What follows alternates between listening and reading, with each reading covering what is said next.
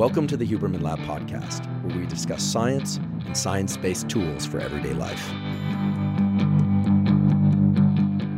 I'm Andrew Huberman, and I'm a professor of neurobiology and ophthalmology at Stanford School of Medicine. Today, we are going to discuss salt, also referred to as sodium. Now, most of us think of salt as something that we put on and in our food, maybe something to avoid. Maybe some of you are actually trying to get more salt. Some of you are trying to get less salt. We all seem to associate salt with things like blood pressure, etc. Today, we're going to go down a different set of avenues related to salt. We will certainly cover how salt regulates blood pressure. We are also going to talk about how the brain regulates our appetite for salt or our aversion for salt. We are also going to talk about how our sensing of salty tastes actually mediates how much sugar we crave and whether or not we ingest more or less sugar than we actually need. So what you're going to learn today is that the so-called salt system, meaning the cells and connections in our brain and body that mediate salt craving and avoidance, are regulating many, many aspects of our health and our ability to perform in various contexts. Things like athletic performance, things like cognitive performance. We're also going to talk about aging and dementia and avoiding aging and dementia and what role salt and salt avoidance might play in that. We're going to touch on some themes that for some of you might seem controversial. And indeed, if they are controversial, I'll be sure to highlight them as such. I'm going to cover a lot of new data that point to the possibility, I want to emphasize the possibility that for some people, more salt might help them in terms of health, cognitive, and bodily functioning. And for other people, less salt is going to be better. I'm going to talk about what the various parameters are. I'm going to give you some guidelines that, in concert with your physician, who you should absolutely talk to before adding or changing anything to your diet or supplementation regime, can help you arrive at a salt intake that's going to optimize your mental, physical health, and performance. So we're going to cover neurobiology. We're going to cover hormone biology. We're going to talk about liver function. We're going to talk about kidney function, and of course, brain function. I'm excited to share this information with you today. I'm certain you're going to come away with a lot of information and actionable items. Before we dive into the topic of today's episode, I want to highlight a really exciting new study. This is a study from Diego Bohorges' lab at Duke University. The Bohorges lab studies interactions between the gut and the brain and has made some incredible discoveries of the so-called neuropod cells. Neuropod cells are neurons, nerve cells, that reside in our gut and that detect things like fatty acids, amino acids, and some neuropod cells sense sugar. Previous work from this laboratory has shown that when we ingest sugar, these neuropod cells respond to that sugar and send electrical signals up a little wire that we call an axon through the vagus nerve, for those of you that want to know, and into the brain. And through subsequent stations of neural processing, evoke the release of dopamine. Dopamine is a molecule known to promote craving and motivation and indeed action. And what these neuropod cells that sense sugar are thought to do is to promote seeking and consumption, eating, of more sugary foods. Now, the incredible thing is that it's all subconscious. This is a taste system in the gut that is not available to your conscious awareness. Now, of course, when you ingest sweet foods, you taste them on your mouth too. And so part of the reason that you crave sweet foods, perhaps, is because they taste good to you. And the other reason is that these neuropod cells are driving a chemical craving below your conscious detection. So there are really two systems. Your gut is sensing at a subconscious level what's in it and sending signals to your brain that work in concert, in parallel with the signals coming from your mouth and your experience of the taste of the food. Now, that alone is incredible and has been the subject of many important landmark papers over the last decade or so. You can imagine how this system would be very important for things like hidden sugars, when nowadays in a lot of processed foods, they're putting hidden sugars. They're putting a lot of things that cause your gut to send signals to your brain that make you crave more of those foods. So for those of you that really love sugar, just understand it's not just about how that sugar tastes. The new study from the Bohorges lab deserves attention, I believe. This is a paper published just recently, February 25th, this year, 2022, in Nature Neuroscience, an excellent journal. And the title of the paper is "The Preference for Sugar Over Sweetener Depends on a Gut Sensor Cell."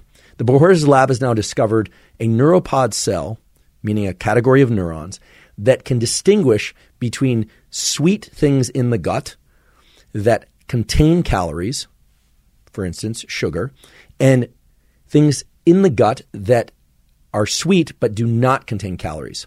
Artificial sweeteners like aspartame, sucralose, and so forth. There are also, of course, non-artificial, non-caloric sweeteners like stevia, monk fruit, etc. They did not explore the full gallery of artificial sweeteners. What they did find, however, ought to pertain to all forms of sweet, non-caloric substances. What they discovered was that there is a signature pattern of signals sent from the gut to the brain when we ingest artificial or non-caloric sweeteners. This is important because what it says is that at a subconscious level, the gut can distinguish between sweet things that contain calories and sweet things that do not.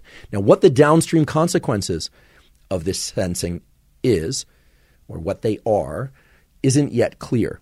Now, I believe everyone should be aware of these kinds of studies for a couple of reasons. First of all, it's important to understand that what you crave, meaning the foods you crave and the drinks you crave, is in part due to your conscious experience of the taste of those things, but also due to biochemical and neural events that start in the body and impinge on your brain and cause you to seek out certain things even though you might not know why you're seeking out more sugar. You find that you're craving a lot of sugar or you're craving a lot of foods with artificial sweeteners and you don't necessarily know why. Now, artificial sweeteners themselves are a somewhat controversial topic. I want to highlight that. Some months back, I described a study from Yale University about how one can condition the insulin system. Insulin is involved in mobilizing a blood sugar and so forth in the body, as many of you know. And I described some studies that were done from Yale University School of Medicine, looking at how artificial sweeteners can actually evoke an insulin response under certain conditions. Now, a couple of key things. I got a little bit of pushback after covering those studies, and I encourage pushback all the time. Pushback is one of those things that forces all of us to drill deeper into a topic. I want to be clear. First of all, I am not one to demonize artificial sweeteners. There is evidence in animal models, that artificial sweeteners can disrupt the gut microbiome, but those were fairly high doses of artificial sweeteners, and it's unclear if the same thing pertains to humans. Still unclear, I should say, has not been investigated thoroughly. Some people don't like the taste of artificial sweeteners. Some people do. Some people find that they really help them avoid excessive caloric intake. Some people believe, and yet I should emphasize there still isn't evidence that they can adjust the insulin response in all people. I just want to repeat that 3 times so that people are clear on that fact. What these new data emphasize, however, is that we need to understand how artificial sweeteners are consumed at the level of the gut, or I should say registered at the level of the gut, and how that changes brain function. Because one thing that I'm familiar with and that many people report is that when they first taste artificial sweeteners, they taste sort of not right to them. They don't like the taste, but over time, they actually start to crave that taste. I've experienced this. I used to drink a lot of diet sodas when I was in graduate school. So this would be aspartame. And I found that I actually needed them. Now, maybe it was the caffeine. Maybe I just like the sweet taste or the carbonation. We actually have a drive for carbonation, which is the topic of a future episode. But when I finally quit them for reasons that were independent of any fear of artificial sweeteners, I found that I didn't like the taste. Nowadays, I only occasionally drink a diet soda. I usually do that if I'm on a plane and there's nothing else available to me. So I don't demonize them. I might drink one every once in a while. No big deal. I also want to be clear, I consume stevia in a number of different supplements and foods that I consume. Stevia, of course, is a plant-based, non-caloric sweetener. So I myself consume artificial sweeteners. Many people hate them. Many people like them and find them useful for their nutrition and, in fact, to keep their caloric intake in a range that's right for them. And many people, like myself, are curious about them and somewhat wary of them and yet continue to consume them in small amounts. I think most people probably fall into that category. I should also mention that many food manufacturers put artificial sweeteners, such as sucralose, et cetera, into foods. And it's always been unclear as to why they might want to do that. And yet we know that the sweet taste consumption, even if it doesn't contain calories, can drive more craving of sweet food. So there may be a logic or a strategy to why they do that. Again, a topic for exploration on today's podcast and in future podcasts, because where we're headed today is a discussion about how salt and salt sensing, both consciously and unconsciously, can adjust our craving for other things like sugar and water and so on.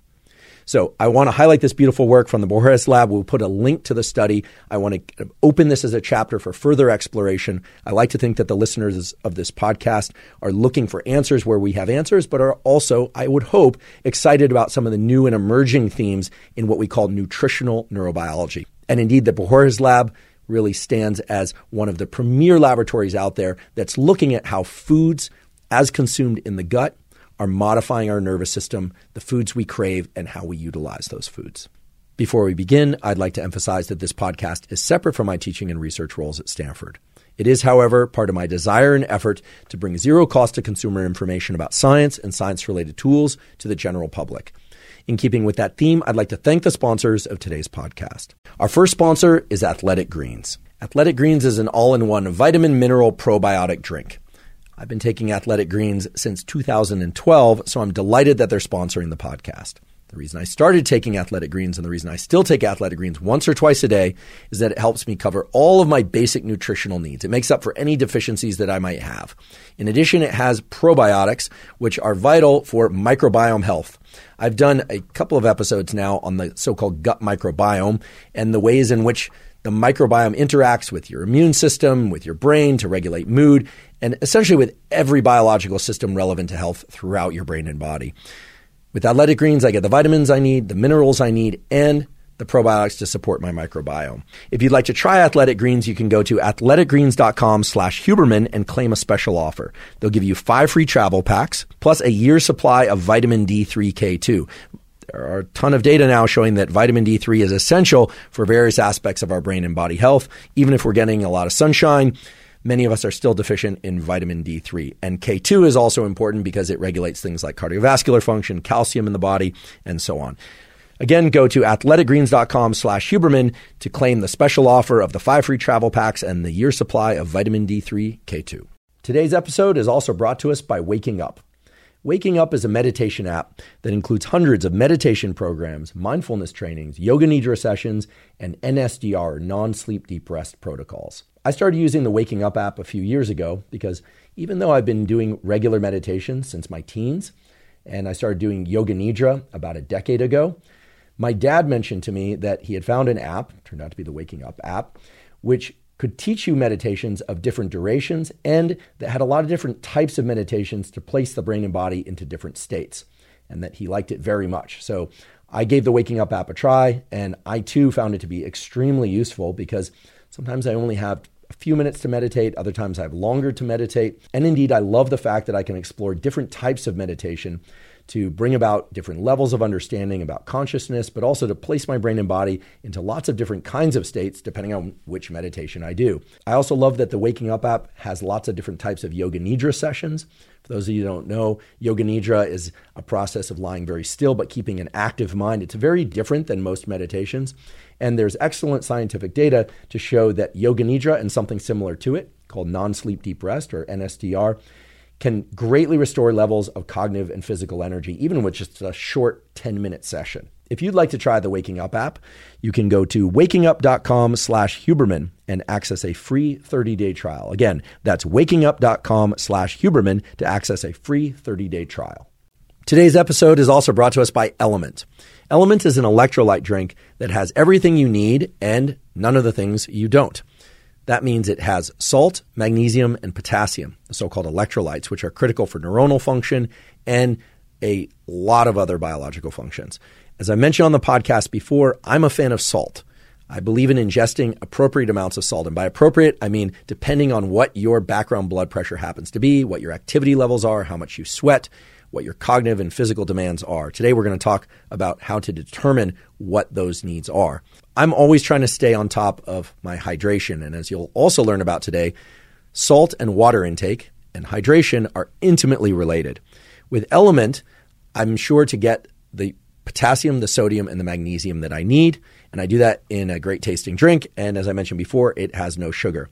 If you'd like to try Element, you can go to drinkelement.com. That's drinklmnt.com/Huberman to claim a free Element sample pack. You only cover the cost of shipping. Otherwise, it's completely free. Again, that's drinkelement.lmnt.com/Huberman to claim a free sample pack of Element.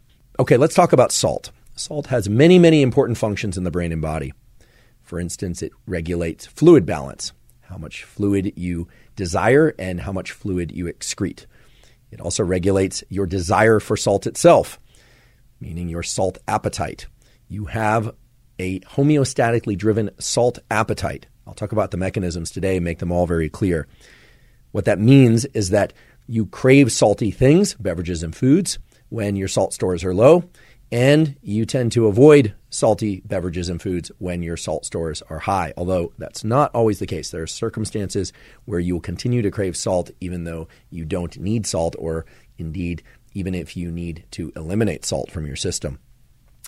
Salt also regulates your appetite for other nutrients, things like sugar, things like carbohydrates, and today we'll explore all of that. Technically, salt is a mineral, and I should mention that when I say salt, I am indeed referring to sodium in most cases, although I will be clear to distinguish salt from sodium, meaning table salt from sodium. Most people don't realize this, but 1 gram of table salt contains about 388 milligrams of sodium. So technically, we should be talking about sodium today and not salt. I will use them interchangeably unless I'm referring to some specific recommendations or ideas about trying to define your ideal salt, aka sodium intake. Okay, so this is important. I think right off the bat, a lot of people get themselves into a place of confusion and potentially even to a place of trouble by thinking that table salt in grams always equates to sodium in grams, and that's simply not the case. Today we're going to explore the neural mechanisms by which we regulate our salt appetite and the way that the brain and body interact in the context of salt seeking, salt avoidance, how to determine when we need more salt, when we need less salt. We'll talk about kidney function. We'll get into all of it, and we're going to do it very systematically. So let's start in the brain. We all harbor small sets of neurons. We call these sets of neurons nuclei, meaning little clusters of neurons that sense the levels of salt in our brain and body. There are a couple brain regions that do this, and these brain regions are very, very special. Special because they lack biological fences around them that other brain areas have. And those fences, or I should say that fence, goes by a particular name, and that name is the blood-brain barrier, or BBB. Most substances that are circulating around in your body do not have access to the brain. In particular, large molecules can't just pass into the brain. The brain is a privileged organ in this sense. There are a couple other organs that are privileged and that have very strict barriers, very particular fences, if you will.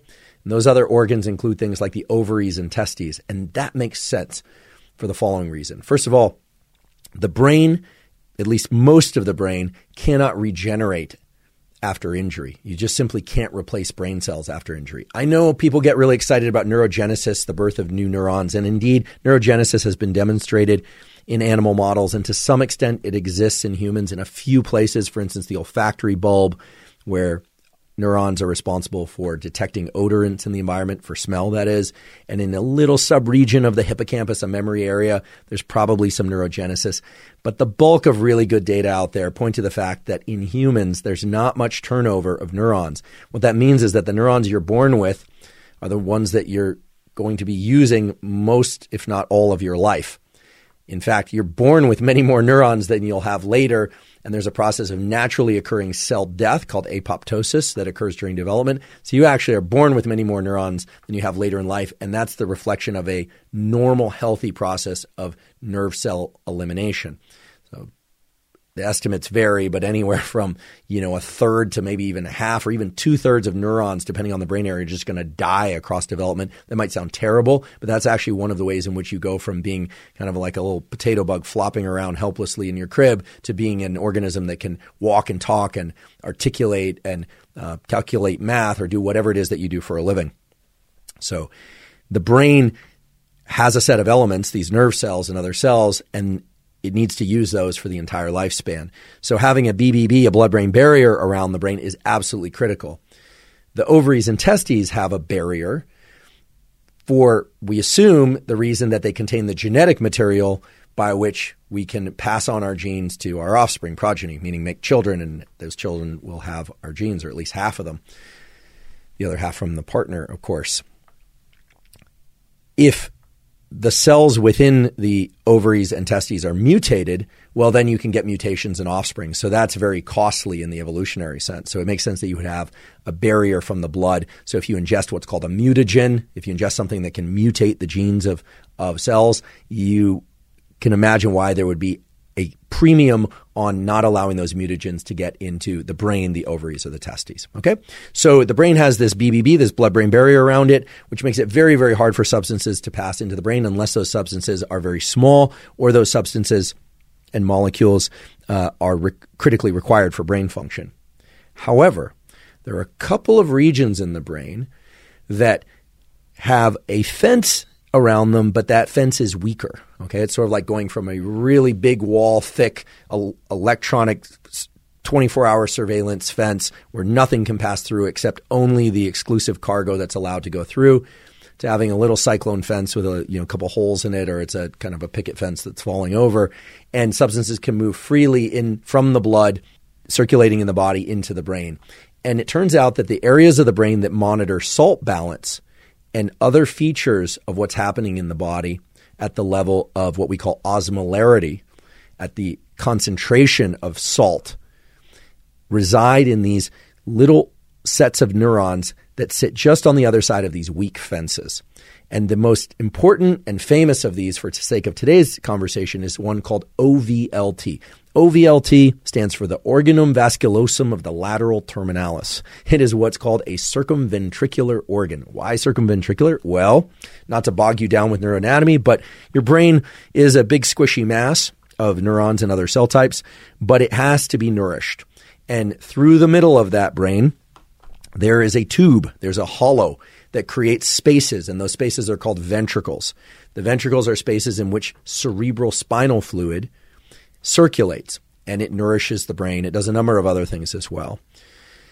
The circumventricular organs are areas of the brain that are near that circulating fluid, and that circulating fluid has access to the bloodstream, and the bloodstream has access to it.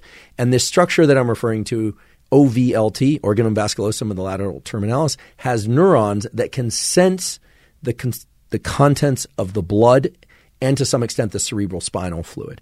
There are a couple other brain areas that can do this as well. They go also by the name of circumventricular organs, and I'll talk about the names of some of those other areas. But for today, and I think for sake of most of the discussion, understand that the OVLT is special. Why? Because it doesn't have this thick barrier fence, which sounds like a bad thing, and yet it's a terrific border detector. The neurons in that region are able to pay attention to what's passing through in the bloodstream and can detect, for instance, if the levels of sodium in the bloodstream are too low, if the level of blood pressure in the body is too low or too high. And then the OVLT can send signals to other brain areas, and then those other brain areas can do things like release hormones that can go and act on tissues in what we call the periphery in the body, and, for instance, have the kidneys secrete more urine to get rid of salt, that's excessive salt in the body, or have the kidneys hold on to urine to hold on to whatever water or fluid that one might need.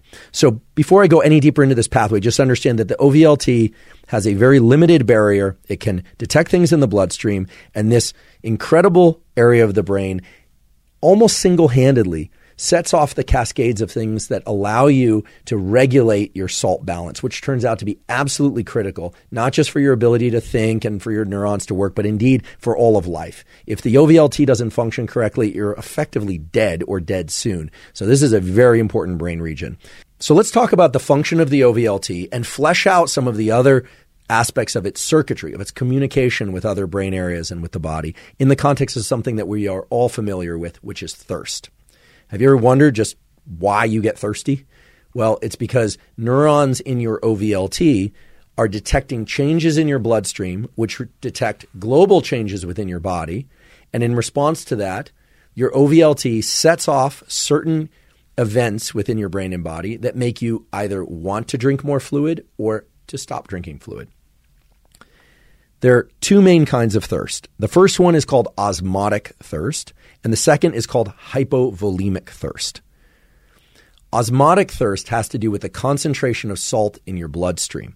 So let's say you ingest something very, very salty. Let's say you ingest, a big bag of I confess I don't eat these very often, but I really like those Kettle potato chips. And they're pretty salty. I've never actually measured how much sodium is in them. I'm sure the information is there. Every once in a while, if I'm particularly interested in doing so, I'll just down a bag of those things. And I really like them, and they're very salty.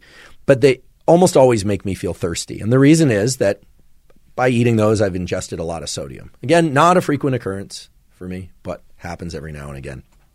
And I don't have too much shame about that because I think I have a pretty healthy relationship to food and I enjoy them. And I understand that it will drive salt levels up in my bloodstream and that will cause me to be thirsty. But why? Why? Because neurons in the OVLT come in two main varieties. One variety senses the osmolarity of the blood that's getting across that weak little fence that we talked about before. And when the osmolarity, meaning the salt concentration in the blood, is high, it activates these specific neurons in the OVLT. And by activates, I mean it causes them to send electrical potentials, literally send electrical signals to other brain areas. And those other brain areas inspire a number of different downstream events. So what are those other brain areas? Well, the OVLT signals to an area called the supraoptic nucleus. The name and why it's called the supraoptic nucleus is not necessarily important. It also signals to the so-called paraventricular nucleus, another nucleus that sits near the ventricles and can monitor the qualities, the chemical qualities of the cerebral spinal fluid, as well as probably the bloodstream as well. And the consequence of that communication is that a particular hormone is eventually released from the posterior pituitary. Now, the pituitary is a gland that sits near the roof of your mouth. It releases all sorts of things like growth hormone and luteinizing hormone. Luteinizing hormone will stimulate things like estrogen and testosterone production and release from the ovaries and testes and so on. The pituitary has a bunch of different compartments and functions, but what's really cool about the pituitary is that certain regions of the pituitary actually contain the axons, the wires of neurons, and the neurons reside in the brain. And so the supraoptic nucleus gets a signal from the OVLT. The signal is purely in the form of electrical activity. Remember, neurons aren't talking to one another about what's happening out there. They're not saying, hey, psst, hey, there's too much salt in the bloodstream. Let's do something about it. All they receive are so-called action potential, waves of electricity. The neurons in the supraoptic nucleus then release their own electrical signals within the pituitary, and some of those neurons and nearby neurons are capable of releasing hormones as well as electrical signals. So from the pituitary, there's a hormonal signal that's released called vasopressin. Vasopressin also goes by the name antidiuretic hormone, and antidiuretic hormone has the capacity to either restrict the amount of urine that we secrete, or when that system is turned off, to increase the amount of urine that we secrete. So there's a complicated set of cascades that's evoked by having high salt concentration in the blood. There's also a complicated set of cascades that are evoked by having low concentrations of sodium in the blood. But the pathway is nonetheless the same. It's OVLT is detecting those osmolarity changes, communicating to the supraoptic nucleus. Supraoptic nucleus is either causing the release of or is releasing vasopressin, antidiuretic hormone, or that system is shut off so that the antidiuretic hormone is not secreted, which would allow urine to flow more freely, right? Antidiuretic means anti-release of urine, and by shutting that off, you are going to cause the release of urine. You're sort of allowing a system to flow, so to speak. The second category of thirst is hypovolemic thirst. Hypovolemic thirst occurs when there's a drop in blood pressure. Okay, so the OVLT, as I mentioned before, can sense osmolarity based on the fact that it has these neurons that can detect how much salt is in the bloodstream. But the OVLT also harbors neurons that are of the baroreceptor mechanoreceptor category. Now, more on baroreceptors and mechanoreceptors later, but baroreceptors are essentially a receptor, meaning a protein that's in a cell that responds to changes in blood pressure. So there are a number of things that can cause decreases in blood pressure. Some of those include, for instance, if you lose a lot of blood, right? If you're bleeding quite a lot, or in some cases, if you vomit quite a lot, or if you have extensive diarrhea, or any combination of those. And there are other things that can reduce blood volume, and we will talk about some of those later. But in the classic case of hypovolemic thirst, one is simply losing blood, and therefore blood pressure goes down. So very simple to imagine in your mind. You have these pipes, which are the arteries, veins, and capillaries, and when you lose some blood volume, the pressure in those arteries, veins, and capillaries goes down. OVLT has neurons that can sense that reduction in blood pressure because of the presence of baroreceptors in OVLT. There are other elements that also play into the response to what we call hypovolemic thirst. For instance, the kidney will secrete something called renin. Renin will activate something called angiotensin II from the lungs, of all things. Amazing. And angiotensin II itself can act on OVLT, organum vasculosum and lateral terminalis, which in turn will create thirst. Okay, so in both cases, right, the osmolarity sensing system, meaning osmotic thirst, and in hypovolemic thirst, where blood pressure has dropped, the end result is a desire to drink more. And that desire to drink more comes through a variety of pathways that are both direct and indirect, include vasopressin and don't include vasopressin. But I think for just sake of general example, and even for those of you that don't have any biology background or physiology background, just understand that there are two main types of thirst. Both types of thirst, osmotic thirst and hypovolemic thirst, are not just about seeking water, but they also are about seeking salt. In very general terms, salt, aka sodium, can help retain water. Now, that doesn't mean that salt always retains water. If you have excessive amounts of salt, will you retain excessive amounts of water? Well, sort of. As we'll soon learn, it's all contextual.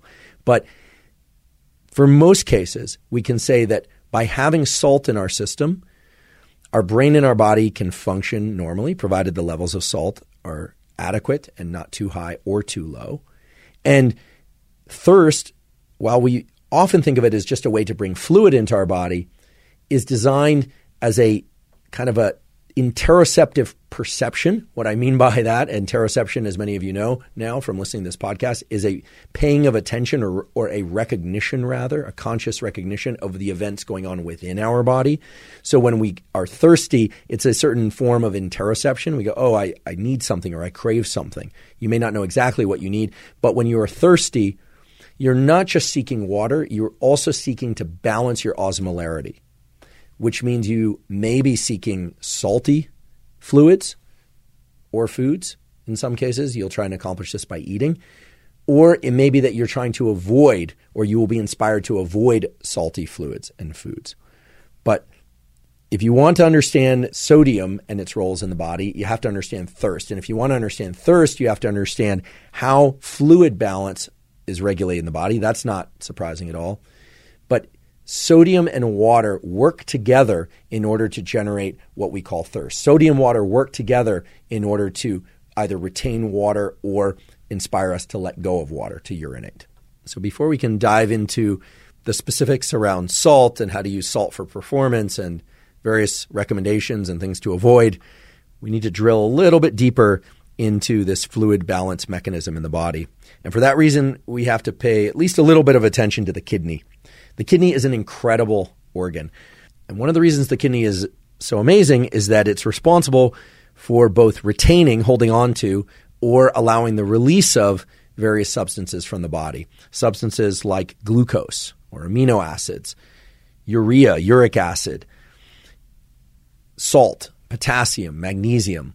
It's basically a filter, but it's a very, very intelligent filter. I mean, intelligent meaning it doesn't have its own mind, but the way it works is really beautiful. Basically, blood enters the kidney, and it goes through a series of tubes, which are arranged into loops. If you want to look more into this, there's the beautiful loop of Henle and other aspects of the kidney design that allow certain substances to be retained and other substances to be released, depending on how concentrated those substances are in the blood. The kidney responds to a number of hormonal signals, including vasopressin, in order to, for instance, antidiuretic hormone, in order to hold on to more fluid, if that's what your brain and body need. And it responds to other hormonal signals as well. So it's a pretty complex organ. Nonetheless, there's a key point, which I already mentioned, that I think most people don't realize. This is actually something that I like to tell kids when I meet them, provided that they're of appropriate age. I'll say, oftentimes with kids learn I'm a scientist, they'll ask a question about something related to science, and hopefully for my sake, it's something about neuroscience. But one thing that I'll tell kids, I'll say, do you know that your urine, your pee, is actually filtered blood? And occasionally that will really terrify a kid, but that also occasionally really terrifies an adult. But indeed, your urine is filtered blood. Basically, blood gets into the kidney. The kidney is going to filter out certain things. Certain things are going to be allowed to pass through, and others are not. Okay? So the way the kidney is designed is that about 90% of the stuff that's absorbed from the blood is going to be absorbed early in this series of tubes. And only a small percentage is going to be regulated or worked out as you get into what's called the distal kidney. I mean, distal just means the furthest part away. Okay? The proximal is up close. So like your shoulder is proximal to your midline of your body, and your hand is distal. So in biological terms, you hear about proximal distal, which just means near or far from. So just to give a really simple example, let's say that you are very low on fluid. You haven't had much to drink in a while. Maybe you're walking around on a hot day. Chances are that the neurons in your OVLT will sense the increase in osmolarity, right? The concentration of salt is going to be increased relative to the fluid volume that's circulating. This, of course, assumes that you haven't excreted a lot of sodium for one reason or another. But that increase in osmolarity is detected by the OVLT. The OVLT is going to signal a bunch of different cascades through the supraoptic nucleus, et cetera. And then vasopressin is going to be released into the bloodstream. And vasopressin, again, also called antidiuretic hormone, is going to act on the kidney and change the kidney's function in a couple of different ways, some mechanical, some chemical, okay, in order to make sure that your kidney does not release much water, doesn't make you want to urinate. And in fact, even if you would try to urinate, your body's going to tend to hold on to its fluid stores. Okay, so very simple, straightforward example. We can also give the other example whereby if you are ingesting a lot of water and it's not a particularly hot day and you're not sweating very much, let's assume your salt intake is constant or is low for whatever reason, well, then the osmolarity, the salt concentration in your blood is going to be lower. Your OVLT will detect that because of these osmosensing neurons in your OVLT. Your OVLT will fail to signal to the supraoptic nucleus, and there will not be the release of vasopressin antidiuretic hormone, and you can excrete all the water that your body wants to excrete, meaning you'll be able to urinate. There's no holding on to water at the level of the kidney. Okay, very simple examples, but hopefully it illustrates how events within the blood, meaning the concentration of salt relative to the amount of fluid, right? That's what osmolarity is detected by the OVLT. The brain then communicates to the pituitary.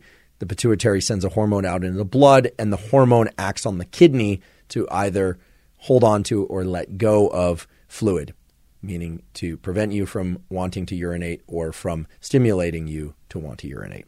Very, very simple kind of yes-no type situation here. There's a lot of nuance to this in reality. There are a lot of other hormones in this pathway, but I think for at least this stage of the discussion, this should be sufficient. Some of you may have noticed that a molecule we've been talking a lot about today, vasopressin, was also mentioned on a previous episode of the Huberman Lab podcast, but in a very different context. The molecule I'm referring to is vasopressin, and as I mentioned, it's a hormone involved in antidiuresis, meaning preventing urination. It's an antidiuretic. But we also talked about vasopressin in the context of desire, love, and attachment. We talked about it in the context of monogamy and non-monogamy in a species of animal called the prairie vole. You can check out that episode. I believe vasopressin and the non-monogamous prairie voles are mentioned in the timestamp, so it should be easy to find. Vasopressin is made at multiple locations in the nervous system, mainly the supraoptic nucleus, and indeed, it's also involved in aspects of sexual behavior and mating. Now, it does that through mechanisms that are distinct from its antidiuretic effects. In fact, there are people who take vasopressin as an aphrodisiac. Now, I'm certainly not suggesting people do that, but I have all the confidence in the world that the moment I talk about vasopressin, someone in the comments is going to say, what do you think about vasopressin nasal sprays and this kind of thing? Vasopressin and indeed oxytocin, another hormone that's involved in pair bonding and various aspects of brain and body function, are available as nasal sprays that can get up into the deep recesses of the brain and can impact some of these core, what we call hypothalamic functions, these primitive drives and hypothalamic functions. I would encourage a lot of caution, maybe even extreme caution in recreational use of things like vasopressin and oxytocin, unless you are working with an MD, and they prescribe it or they really know what they're doing. These are powerful hormones that have a lot of different effects on the brain and body. The way that vasopressin, meaning antidiuretic hormone, prevents the release of fluid as urine from the body is pretty interesting. It acts directly on the kidney. So as I mentioned before, blood flows into the kidney. A number of things are retained in the early part of the kidney. Vasopressin acts at a fairly distal, meaning kind of end game part of the loops of tubes through the kidney, and it increases the permeability of those tubes. In other words, it makes sure that the fluid that would otherwise pass into a collecting duct and then go out to the bladder never actually makes it to the bladder. I point this out because what antidiuretic hormone does is it prevents the bladder from filling at all. It's not as if it locks fluid in the bladder and prevents you from urinating. I think the way I've been describing things up until now and the way you'll hear about antidiuretic hormone, it might sound like it kind of locks up the bladder or prevents you from being able to urinate, but you have a full bladder. That would be very uncomfortable. That's not the way it works. It actually causes the tubes headed towards the bladder from the kidney to become permeable, meaning to allow fluid to go back into the bloodstream into the rest of the body. So that fluid never actually fills the bladder, and so you never feel the urge to urinate. Now, this is an episode about salt. A key thing to understand about the kidney is that the kidney uses sodium in order to conserve water, which has everything to do with the fact that sodium can actually hold water. Put differently, water tends to follow sodium. So where we have sodium, we tend to have water, and sodium, when it's concentrated, can hold on to water. And that's one of the main ways that the kidney holds on to water in the body. And as we'll soon learn, there is no simple and direct formula to say, for instance, okay, if salt levels are high, a lot of water is retained. And if salt levels are low, a lot of water is released. On the one hand, that can be true, but it's also the case because these systems are homeostatic, meaning they're always seeking balance, both within the salt system, and between systems, the salt and water system. It's also the case often that if we have enough sodium, well, then we can secrete sodium and some water will follow. Or if we don't have enough sodium, then yes, indeed, because we're not holding on to water, more fluid can be excreted. But if that condition of low sodium lasts long enough, then we start to retain water because the body recognizes, salt is low and water is being excreted, and eventually a system will kick in to retain water. So I'd love to give you a simple black and white yes or no answer for low sodium, high sodium, moderate sodium, and water balance, but it's all contextual. And when I say contextual, I mean it will depend on blood pressure, hypertension, prehypertension if that's there, maybe normal tension, hormone levels, exercise, et cetera, et cetera. A pretty good example of how complicated this can all be is one that some of you may be familiar with. It's pretty well known that during certain phases of the menstrual cycle, when estrogen and progesterone and other hormones are fluctuating, that water can be retained in the body. It's what's called edema or a swelling sometimes. So the common assumption, and indeed it can be true, that when estrogen levels are high, there's water retention in the body. Also in males, if estrogen levels are high, there can be water retention in the body. This is one of the reasons why athletes, and in particular bodybuilders who take anabolic steroids like testosterone, which can be converted into estrogens, sometimes they'll walk around, they look like they were partially inflated. They look like they're going to pop, and it looks like a swelling of the skin, not just because they have large muscles. And that's not always, but often water retention due to testosterone conversion into estrogen. Now, that all sounds consistent, right? Estrogen levels fluctuated in the menstrual cycle. In males where there's an increase in estrogen, there's retention of water. But actually, estrogen acts as a diuretic. So one would think, okay, when estrogen levels go up, there should be a lot of fluid excreted. But I bring up this example to point out that it's a very complicated and dynamic balance between hormones and salt and fluid.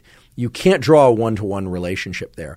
And that turns out to be a very important point, and we can use that not as a way to further complicate things, but as a way to understand under which contexts less sodium intake or more sodium intake can be beneficial. So that's where I'd like to turn our attention now. So how much salt do we need, and what can we trust in terms of trying to guide our ingestion of salt? First of all, I want to be very, very clear that there are a number of people out there that have prehypertension or hypertension. You need to know if you have prehypertension or hypertension. You need to know if you have normal tension, meaning normal blood pressure. Everyone should know their blood pressure. It's an absolutely crucial measurement that has a lot of impact on your immediate and long-term health outcomes. It informs a lot about what you should do. Should you be doing more cardiovascular exercise? Should you be ingesting more or less salt? Should you be adjusting any number of different lifestyle factors? So you need to know that. And without knowing what your blood pressure is, I can't give a one-size-fits-all recommendation. And indeed, I'm not going to give medical recommendations. I'm simply going to spell out what I know about the research, which hopefully will point you in the direction of figuring out what's right for you in terms of salt and indeed fluid intake. There is a school of thought that everybody is consuming too much salt. And I do want to highlight the fact that there are dozens, if not hundreds, of quality papers that point to the fact that a quote-unquote high salt diet can be bad for various organs and tissues in the body, including the brain. It just so happens that because fluid balance, both inside and outside of cells, is crucial, not just for your heart and for your lungs and for your liver and for all the organs of your body, but also for your brain, that if the salt concentration inside of cells in your brain becomes too high, neurons suffer, right? They will draw fluid into those cells because water tends to follow salt, as I mentioned before, and those cells can swell. You can literally get swelling of brain tissue. Conversely, if salt levels are too low inside of cells in any tissue of the body, but in the brain included, then the cells of the body and brain can shrink because water is pulled into the extracellular space away from cells. And indeed, under those conditions, brain function can suffer. And indeed, the overall health of the brain can suffer. So there are many reports out there indicating, both in experimental models and to some extent in humans, that overconsumption of salt is bad for brain function and longevity. And yet there is also decent evidence in both animal models and humans that if salt consumption is too low, then brain health and longevity will suffer, as will other organs and tissues of the body. So like most things in biology, you don't want things too high or too low. Now, I would say that the vast majority of studies out there point to the fact that a high salt diet is detrimental to brain health and function. Most of the studies have focused on that aspect of salt balance and its consequences on brain function. One critical issue with many of those studies, however, is that the high salt diet is often coupled to other elements of diet that are also unhealthy. Things like excessively high levels of carbohydrates or fats, or combinations of carbohydrates and fats. And so while I know there are many burning questions out there about how much salt one needs if they are on a low carbohydrate diet, or if they are fasting, or if they are on a vegan diet, there have simply not been many studies that have explored the low, moderate, and high salt conditions on a backdrop of very controlled nutrition. And that's probably reflective of the fact that there are not a lot of very well-controlled nutrition studies out there. There are some, of course, but it's very hard to get people to adhere to nutritional plans in a very strict way and to do that for sufficient periods of time that would allow the various health outcomes to occur. Nonetheless, there's some interesting reports that indicate that the amount of salt intake can indeed predict health outcomes, or what we call hazardous events, things like cardiovascular events and stroke and so forth. And what's interesting is that indeed a lower, I'm not saying low, right? Because I don't believe that you want your diet to be truly low in anything except perhaps poison. But a lower salt diet can reduce the number of these so-called hazardous events, but it's a somewhat of a shallow U-shaped function, such that, yes, indeed, a high salt intake can be very detrimental for your health, both in terms of cardiovascular events, stroke, and other deleterious health events. But somewhere in the middle that actually sits quite to the right, meaning higher than what is typically recommended for salt intake, can actually reduce the number of these hazardous events. At least some reports point to that. And so I want to emphasize what one of those particular reports says, and I also want to be sure to counter it from the perspective of the context that that study was set in. Because, again, my goal here is not to give you a strict set of recommendations at all. It's to point you to the literature, try and make that literature as clear as possible, and allow you to evaluate for yourself. And I don't just say that to protect us, I say that to protect you, because indeed you are responsible for your health and your health choices. So the paper that I'm referring to is a very interesting one. We, of course, never want to put too much weight on any one report, but this is a paper that was published in 2011 in the Journal of the American Medical Association. The title of the paper is Urinary Sodium and Potassium Excretion and a Risk of Cardiovascular Events. We have not talked much about potassium yet, but sodium and potassium tend to work in concert in the brain and body in order to regulate various physiological functions and health, and we'll talk more about potassium as time goes on. The key plot or set of data in this study, for those of you that want to look it up, we will link to it. And there are a lot of data in here, but is figure 1, which is basically evaluating the amount of urinary excretion of sodium, which is a somewhat indirect but nonetheless valuable measure of how much sodium people were ingesting. And plotted against that is what they call the hazard ratio. And the hazard ratio points to the composite of cardiovascular death, stroke, myocardial infarction, and an infarct is an injury, and hospitalization for congestive heart failure. And what it points to is the fact that the hazard ratio is low-ish at sodium excretion of about 2 grams per day, but then continues to go down until about 4.5 to 5 grams per day. Remember, this is sodium excretion, so it's reflective of how much sodium was in the body, which is reflective of how much sodium was ingested. And then the hazard ratio increases fairly dramatically, a very steep slope, heading anywhere from 7 to 8 to 10 and out towards 12 grams of sodium excretion per day. So the simplest way to interpret these data are that at fairly low levels of sodium, meaning at about 2 grams per day, you run fewer health risks, but the number of risks continues to decline as you move towards 4 and 5 grams per day. And then as you increase your salt intake further, then the risk dramatically increases. So no study is holy, nor is any figure in any study or any collection of studies holy. Rather, we always want to look at what the bulk of data in a particular field reveal. Nonetheless, I think the plot that we described, meaning the graph that we described, is pretty interesting in light of the 2020 to 2025 dietary recommendations for Americans, which is that people consume no more than 2.3 grams, meaning 2,300 milligrams of sodium per day. That's about a half a teaspoon of salt per day. Now, most people are probably consuming more than that because of the fact that they are ingesting processed foods, and processed foods tend to have more salt in them than non-processed foods. Now, of course, that's not always the case, right? Sea salt is not a processed food in most cases.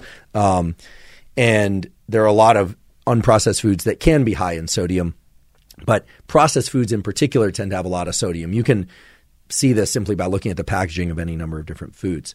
But if we were to take this number of 2.3 grams, that's the recommended cutoff for ingestion of sodium, it actually falls in a portion of the curve that we were talking about a moment ago that indeed is associated with low incidence of hazardous outcomes, cardiovascular events, stroke, etc. But according to that plot, the ingestion of 4 or 5 grams of sodium, almost double or more sodium than is currently recommended, is associated with even lower numbers of hazardous events. So we need to think about this, and we need to explore it in the context of other studies, of course. And we need to evaluate it in terms of this thing that we've been going back to again and again, which is context, right?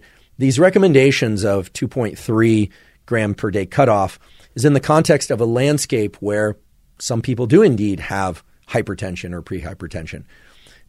The incidence of hypertension has gone up dramatically in the last 100 years and seems to continue to go up. Whether or not that's because of increased salt intake or whether or not it's because of increased salt intake and other things such as highly processed foods, that isn't clear. Again, pointing to the challenge in doing these epidemiological studies and really parsing what aspects of a change in some health metric is due to, for instance, the ingestion of more sugars versus more salts, or simply because of the ingestion of more salts. It's a complicated, almost barbed wire topic by now, but we can start to pull apart that barbed wire tangle and start to evaluate some of the other people and other conditions that exist out there, maybe for you, that actually warrant more sodium intake and where more sodium intake might actually be beneficial. So again, I want to be very, very clear that you need to know your blood pressure. If you have high blood pressure or you're pre-hypertensive, you should be especially cautious about doing anything that increases your blood pressure. And as always, you want to, of course, talk to your doctor about doing anything that could adjust your health in any direction. But nonetheless, there are some important papers that have been published in recent years. I want to point to one of them in particular. This is a paper that was published in the journal Autonomic Neuroscience, Basic and Clinical, because this paper, like several other papers, ask the question, and indeed they ask the question in the title, it's a review, dietary sodium and health, how much is too much for those with orthostatic disorders? Now, orthostatic disorders come in a bunch of different varieties, and we're going to talk about those in a moment, but there are a number of people out there that have low blood pressure, right? People that get dizzy when they stand up, people that are feeling chronically fatigued. And in some cases, not all, those groups can actually benefit from increasing their sodium intake. Several episodes ago on the Huberman Lab podcast, I gave it's just clearly what we call anecdata, which is not even really data, it's just anecdotal data of an individual who was always feeling hungry and craving sugar. And based on the fact that they also had low blood pressure, I had them talk to a physician and they got permission to try a little mini experiment on themselves. And so they did. And that mini experiment was anytime they felt like they were craving sugar or they were feeling a little lightheaded and dizzy, rather than reaching for something with caloric intake, they took a little bit of sea salt, a little pinch of sea salt, and put it into some water and drank it. Or in the case of this individual, they would actually take a little sea salt packet and they would actually just down a sea salt packet. And for them, that provided tremendous relief for their dizziness. But that, of course, was in the context of somewhat abnormally low blood pressure. So I don't think that they are alone in the fact that many people out there suffer from a low blood pressure condition.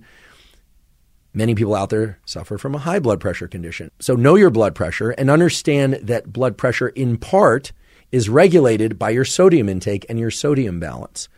Why? Well, because of the osmolarity of blood that we talked about before, where if you have a certain concentration of sodium, meaning sufficient sodium in your bloodstream, that will tend to draw water into the bloodstream. And essentially the pipes that are your capillaries, arteries, and veins will be full. The blood pressure will get up to your head. Whereas some people, their blood pressure is low because the osmolarity of their blood is low. And that can have a number of downstream consequences. I should also mention it can be the consequence itself of challenges or even deficits in kidney function, but all of these organs are working together. So the encouragement here is not necessarily to ingest more sodium. It's to know your blood pressure and to address whether or not an increase in sodium intake would actually benefit your blood pressure in a way that could relieve some of the dizziness and other symptoms of things like orthostatic disorders.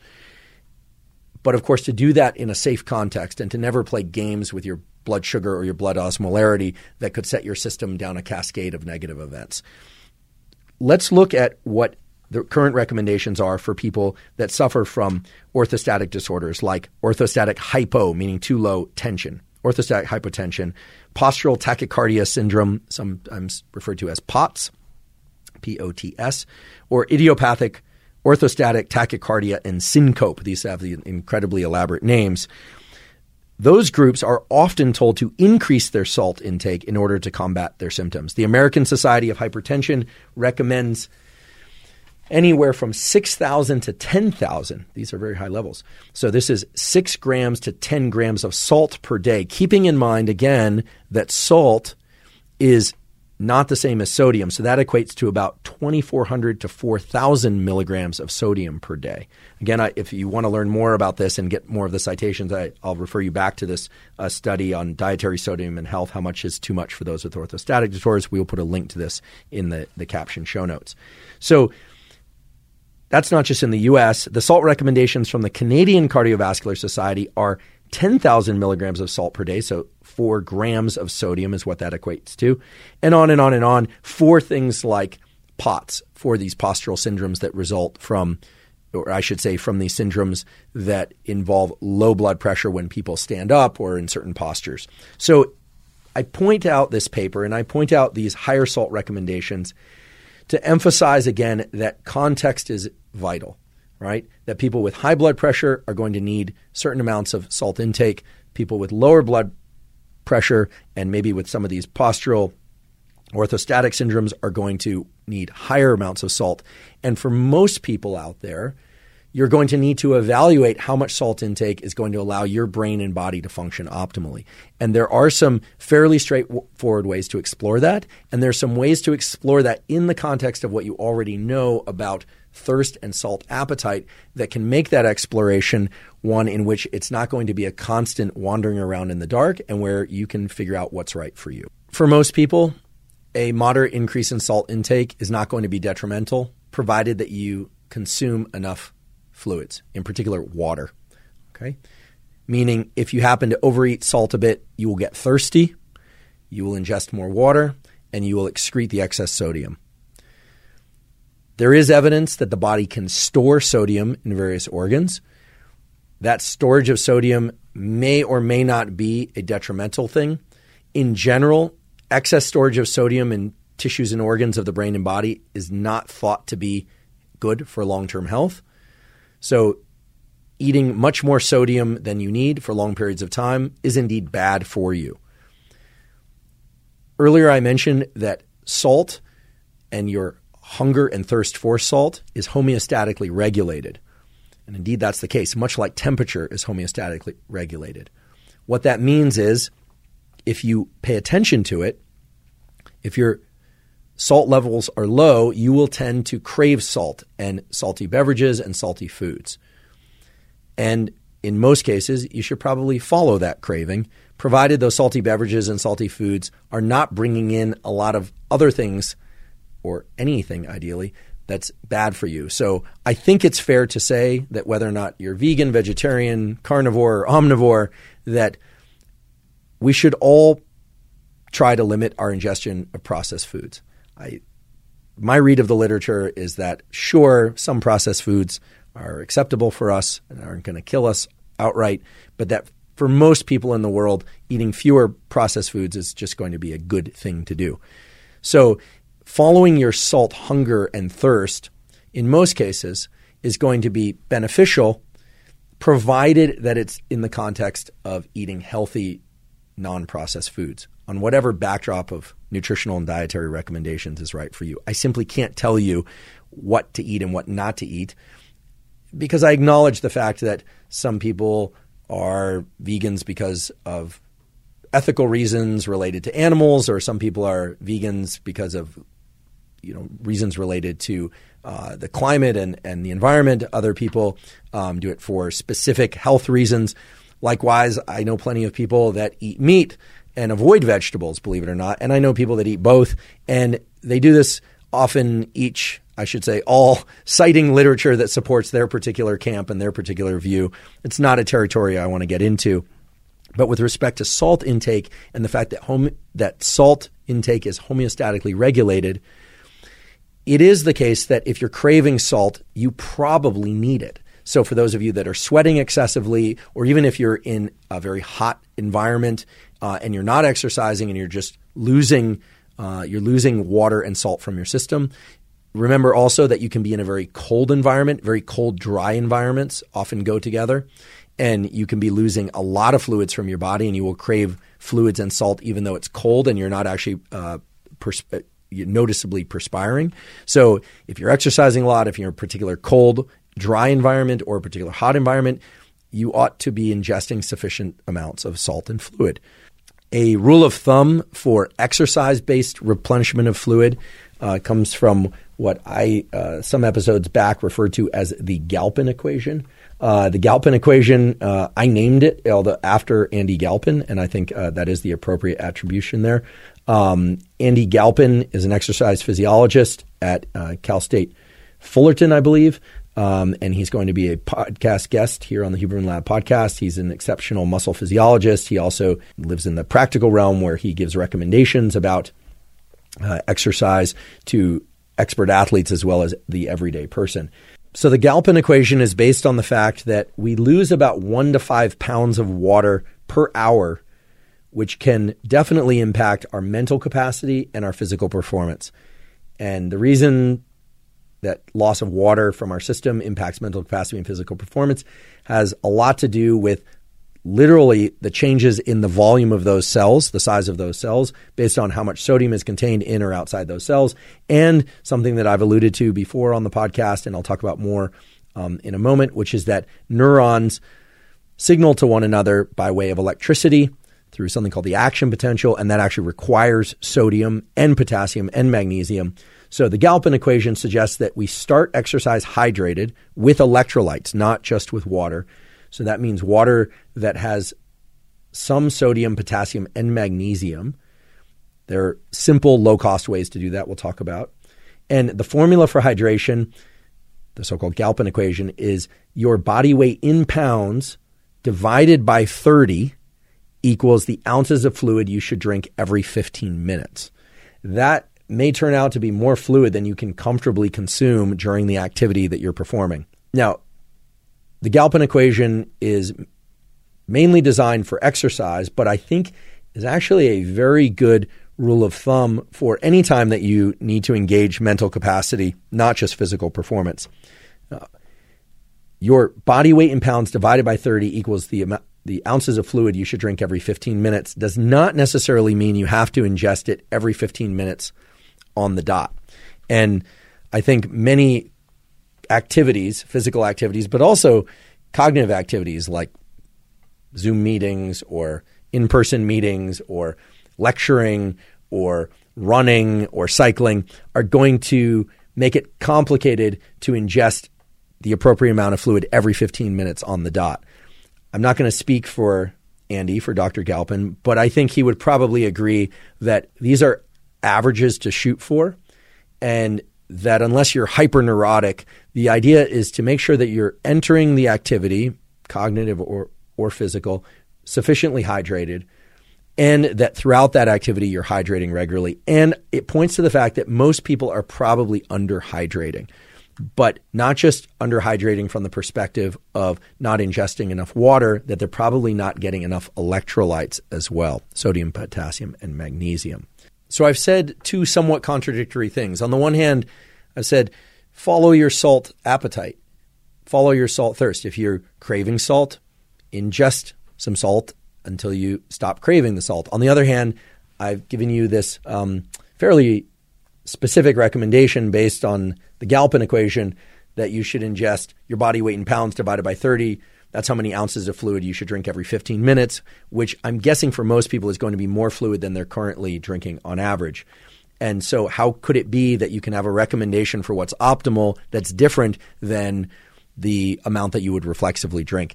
And it has to do with the fact that a lot of the hormone systems like vasopressin, antidiuretic hormone, other hormones like aldosterone, and a lot of the neural and hormonal signals that govern salt and water balance are fairly slow to kick in. So for instance, if you eat a fairly salty meal and you sense that salt, you'll probably, meaning you detect it and perceive it because the food tastes salty, you'll probably want to drink a fair amount of fluid with it. Whereas if some of the salt is disguised by other flavors, something that we'll talk about in a few minutes when we talk about the neural representation of things like salty and sweet, well, then you might not notice that something's salty. And then a few minutes or hours after ingesting that meal, you might feel very, very tired. You might even wonder whether or not it's because of some blood sugar effect. Maybe it's a crash in blood sugar, you might think, or something else related to that meal. Or maybe you think it's because of some other event in your life. But actually what has happened is you're dehydrated because you didn't recognize that you needed to drink more fluids. So I want to acknowledge the contradiction in the idea that everything is homeostatically regulated and therefore you are aware of what you need, and the counter argument that, you need to follow these strict recommendations. It's actually going to be somewhere in between. And of course, your body and brain can start to adapt to certain levels of salt intake. There's a fairly famous study that was done in Germany, which looked at different phases of salt intake, meaning they had subjects ingest either 12 grams of salt per day or 9 grams per day or 6 grams per day for fairly long periods of time. And they collected urine for testing. This was actually a very controlled study. I'm just going to paraphrase from the National Institutes of Health report on this study because they did a very nice write-up of it. And they say that, a big surprise of these results is that whatever the level of salt that was consumed, sodium was stored and released from the subject's bodies in fairly regular weekly and monthly patterns, meaning people tended to adapt to a certain level of salt intake, and then it led to a fairly constant amount of salt retention and urine fluid excretion. And that's because of the various hormones like aldosterone, which regulate sodium excretion from the kidney, and glucocorticoids, which we'll talk about more in a moment, which help regulate metabolism. Glucocorticoids are released from the adrenal glands, which ride atop the kidneys. And there's a very close relationship between the stress system, glucocorticoids, and the salt system. So the reason why your salt appetite isn't a perfect readout of how much salt you should ingest, and why it might be helpful to follow some of these formulas like the Galpin equation, especially if you're engaging in exercise, where you're going to be perspiring, of course, is that your body will tend to adapt to a certain amount of salt intake over time, and then your appetite for salt won't necessarily be the best indication of how much salt you should ingest or avoid. Before I move on, I want to really re-emphasize the fact that inside of the Galpin equation, there is that mention of every 15 minutes. And people have come back to me again and again about this, saying, I can't drink that much water every 15 minutes. It's too much volume of fluid in my stomach. I can't run with that, et cetera. Remember, these are averages. So that's what you want to average around a particular activity. These are not strict recommendations where a buzzer goes off and every 15 minutes you have to chug that exact amount of electrolyte-containing solution. Another key feature of the study that I was referring to before, which incidentally was published in the Journal of Clinical Investigation, is that the body regulates its salt and water balance not just by excreting sodium, right, but by retaining or releasing water. And this is because of the relationship between sodium and water that we were talking about before. And the advantage of this mechanism, they state, here I'm paraphrasing, is that the long-term maintenance of body fluids is not as dependent on external water as once believed, right? What the system probably evolved to do was to adjust to different levels of sodium availability in the environment. And that raises a really key element of salt and its importance in human history and human evolution and human health. We haven't talked too much about this, and there are several very good books about the history of salt. Salt was a very valuable and heavily sought after substance throughout much of human history. So much so that there are actually written reports of people being paid for labor in the form of salt.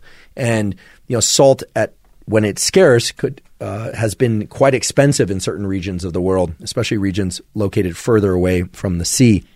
And a friend of mine who has deep roots within the culinary community told me about traveling to some somewhat impoverished areas of Europe some years ago, and going into homes where in the middle of the kitchen table there was a fish, a salty fish, hanging from a thread above the table, and that because of a lack of availability of table salt, the common practice was to take any food that needed some salt for additional flavoring and to actually rub that food on this salty fish, or to squeeze the fish a bit onto the food substance in order to get salt from it.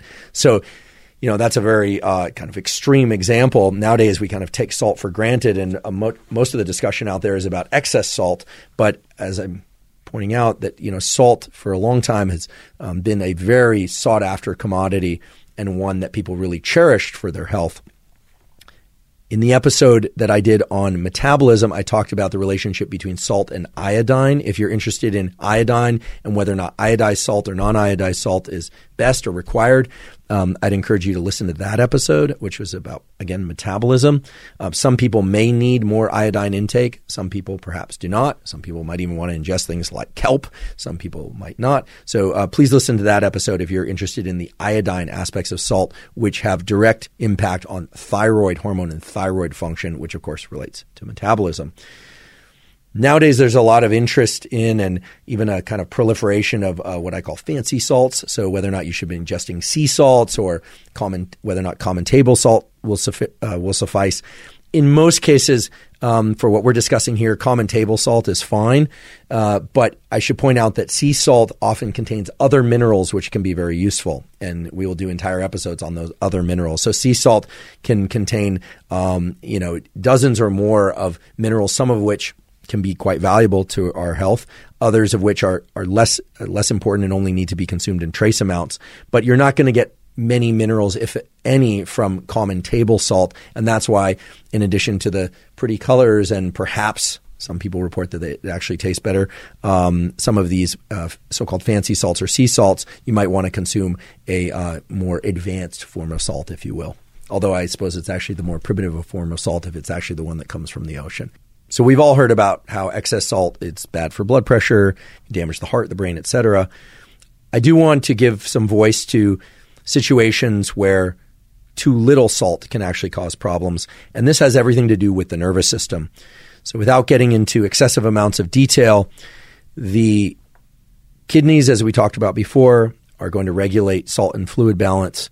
The adrenal glands, which ride atop the kidneys, are going to make glucocorticoids like aldosterone, and those are going to directly impact things like fluid balance. And in part, they do that by regulating how much craving for and tolerance of salty solutions we have. And there's some really nice studies that have looked at so-called adrenalectomies.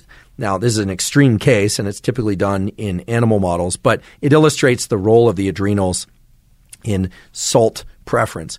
Basically, when the glucocorticoid system, meaning the release of these particular hormones from the adrenal glands, is eliminated by adrenalectomy, ectomy means removal, then the threshold for what's considered too salty really shifts. Okay, so typically when the adrenals are intact, a animal or a human will prefer a mildly salty to moderately salty solution, if given a choice. And then at some point, it's so salty that it just feels aversive. Just like taking a gulp of seawater is almost always aversive. I can't think of an instance where it's not aversive. And actually, drinking seawater can kill you because of the high osmolarity of seawater. You certainly don't want to drink seawater. Under conditions where the adrenals are missing,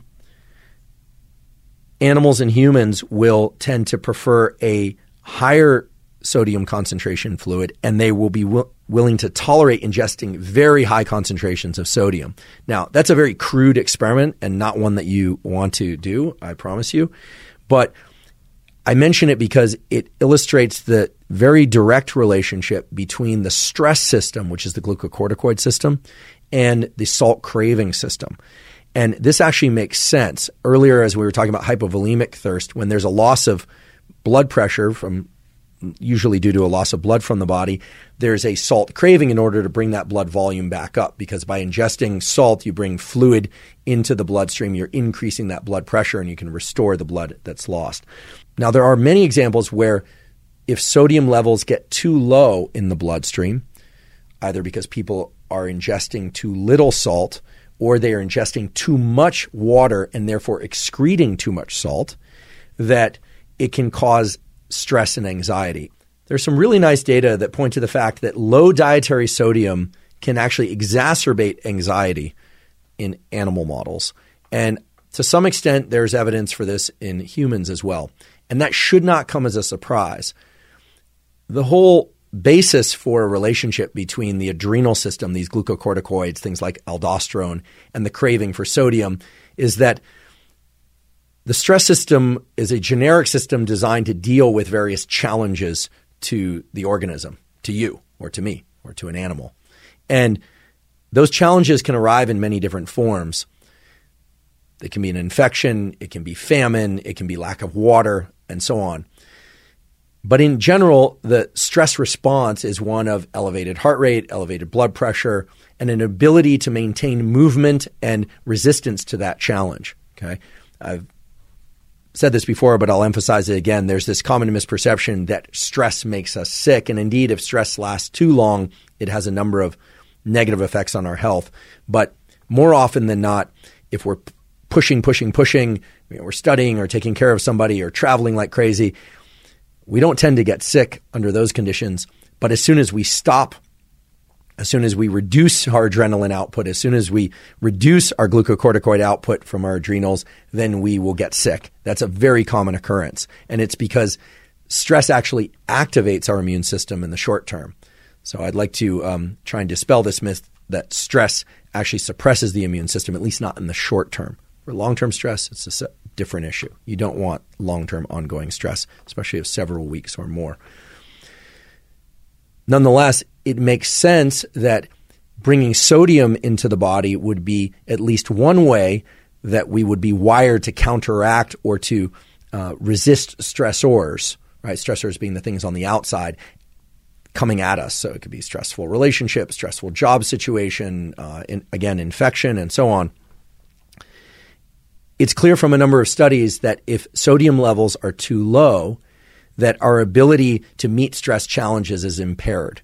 Now, that doesn't mean to place your sodium intake cosmically high, but it does point to the fact that if you're feeling anxious, perhaps from low blood pressure, which can also give symptoms of anxiety, as we talked about before, but even if it's independent of low blood pressure, that slightly increasing sodium intake, again, I would encourage people to do this not in the context of processed foods and drinks, but ideally in the form of maybe a little bit of sea salt and water or salting one's food a little bit more, that can stabilize blood pressure and one's ability to lean into stressors and challenges. And I say this because I think that most people assume that adding salt is always bad, when in fact that's simply not the case. There are conditions such as when we are under stress challenge, when there is a natural craving for more sodium, and that natural craving for more sodium is hardwired into us as a way to meet that challenge.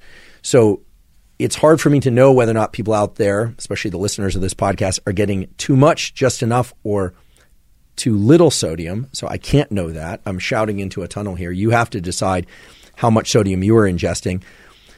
But I think that there's for most people, especially people who are not hypertensive, prehypertensive, there's some wiggle room to explore whether more intake of sodium could actually be beneficial for suppressing some of the anxiety responses that they might feel under conditions of stress. Again, more studies need to be done. Certainly more studies in humans need to be done. But the relationship between stress and sodium intake, and the fact that additional sodium intake may be beneficial and indeed is naturally stimulated by stress, shouldn't be necessarily looked at as a pathological event. I know when some people get stressed, they crave salty foods. That's actually a hardwired biological phenomenon that you see not just in humans, but in animals, because this is a very primitive mechanism whereby your body is preparing to meet any additional challenges and stressors. Now, we can't have a discussion about sodium without having a discussion about the other electrolytes, magnesium and potassium. Magnesium is important enough and an extensive enough topic that we should probably do an entire episode just on magnesium. For purposes of today's discussion, I just will briefly touch on some of the forms of magnesium that we've discussed on the podcast before in different contexts. I want to emphasize that many people are probably getting enough magnesium in their diet that they don't need to supplement magnesium. Some people, however, opt to supplement magnesium in ways that can support them. And there are many different forms of magnesium. And just in very brief passing, I'll just say that there is some evidence that you can reduce muscle soreness from exercise by ingestion of magnesium malate, M-A-L-A-T-E. I've talked before about magnesium threonate, T-H-R-E-N-O-A-T-E, magnesium threonate, for sake of promoting the transition into sleep and for depth of sleep. And perhaps, again, highlighted perhaps, because right now it's mainly animal studies and ongoing human studies, but the data aren't all in. Perhaps magnesium threonate can be used as a way to support cognitive function and longevity. That was discussed in the episode with Dr. Jack Feldman from UCLA. Typically, magnesium threonate is taken 30 to 60 minutes before bedtime in order to encourage sleep. You can go to our Neural Network newsletter and look for the one on sleep, and you can see the recommendations, or I should say the options for that, because, again, you should always check with your physician. Those aren't strict across-the-board recommendations. And then there are other forms of magnesium, magnesium bisglycinate, which is somewhat of an alternative to threonate, not known to have cognitive enhancing effects, but seems at least on par with magnesium threonate in terms of promoting transition into and depth of sleep and so on. There are other forms of magnesium, magnesium citrate, which has other functions. Actually, magnesium citrate is a fairly effective laxative, not known to promote sleep and things of that sort. So a lot of different forms of magnesium, and there's still other forms out there. Many people are not getting enough magnesium. Many people are. Okay, so that's magnesium.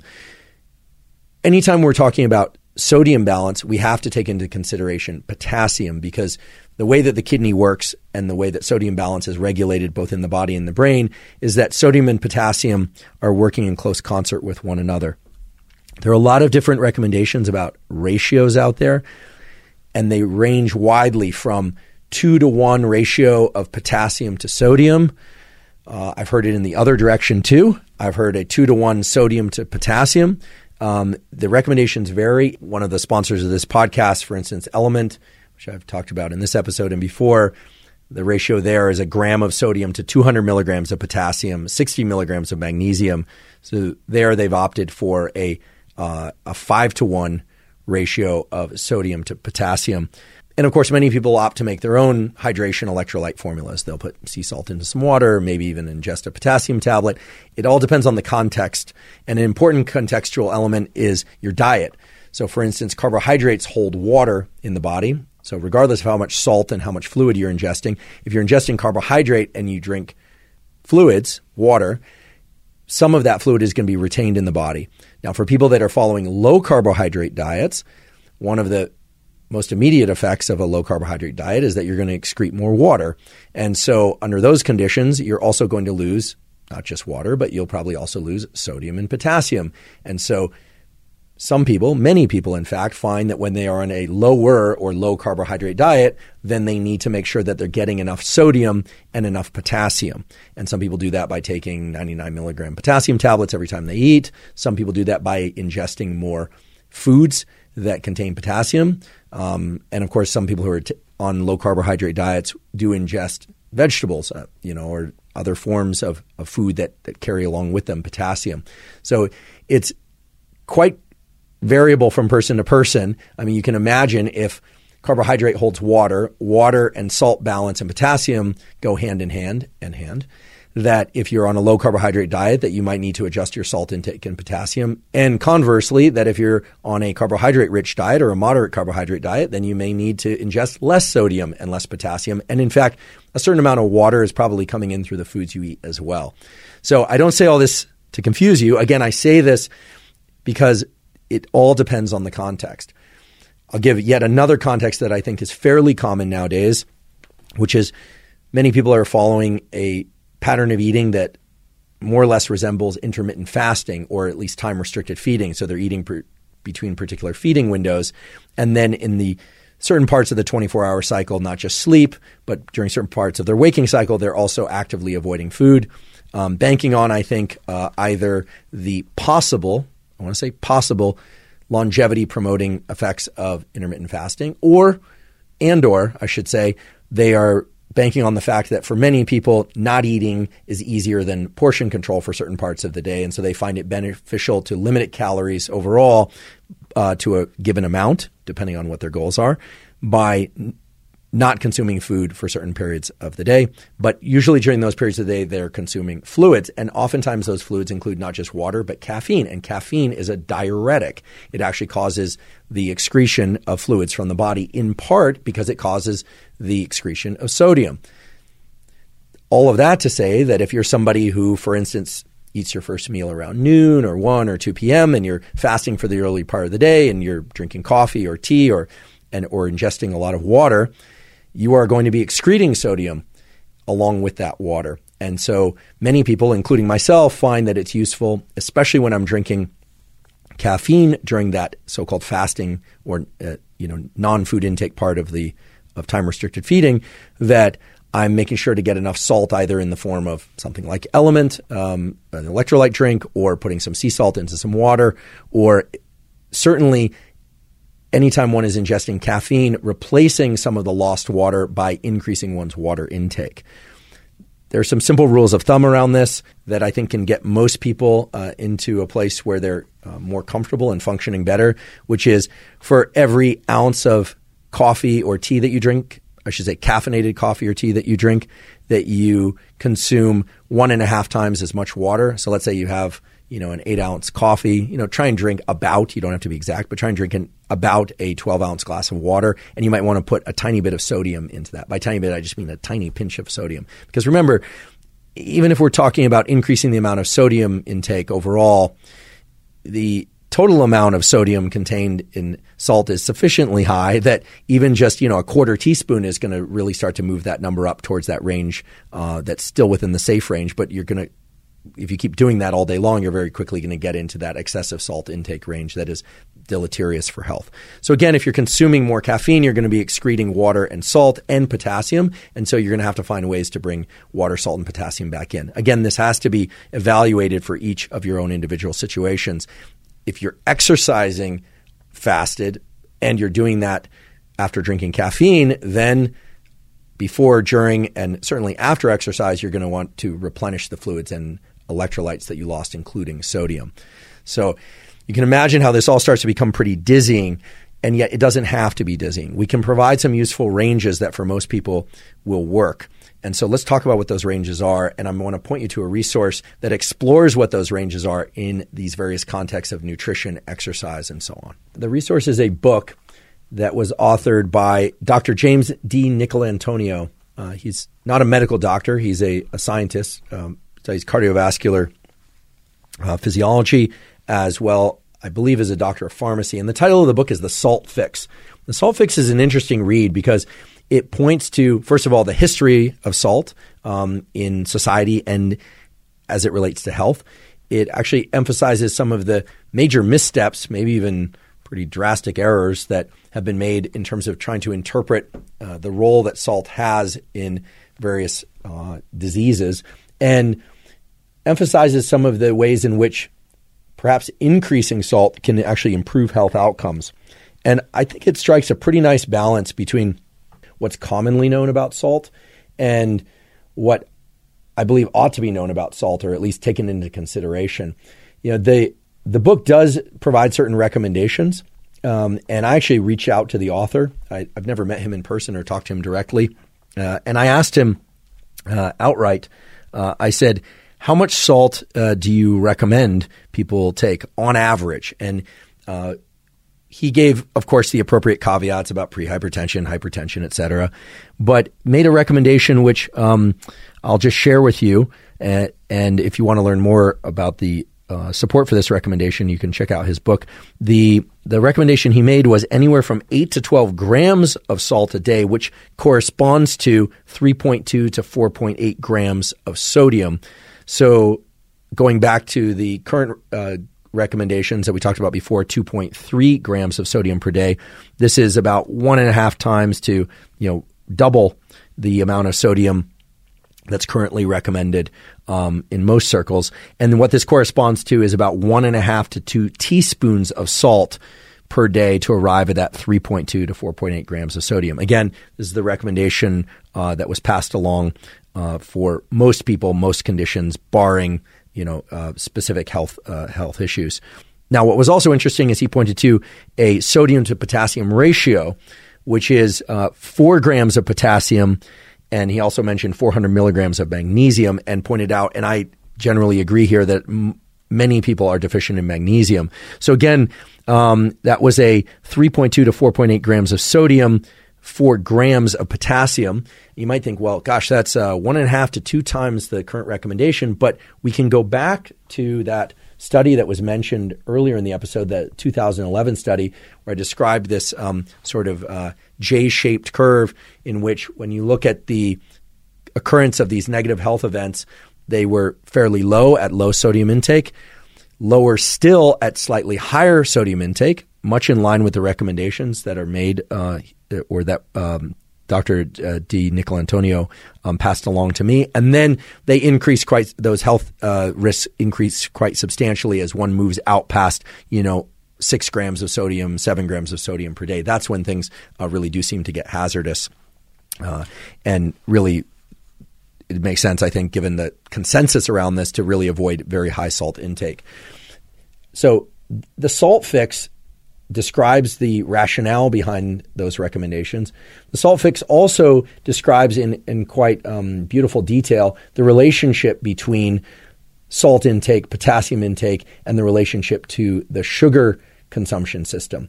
I'd like to pick up on this idea of the relationship between salt and sugar, because I think that one key aspect of the way that salt can work and can benefit us or can harm us has to do with the way that sodium and sugar are regulated and actually perceived by the brain, and how under conditions of certain levels of sodium intake, we might be inspired to seek more sugar or to crave sweets more or less. So up until now, we've been talking about salt as a substance and a way to regulate fluid balance and blood volume and so on.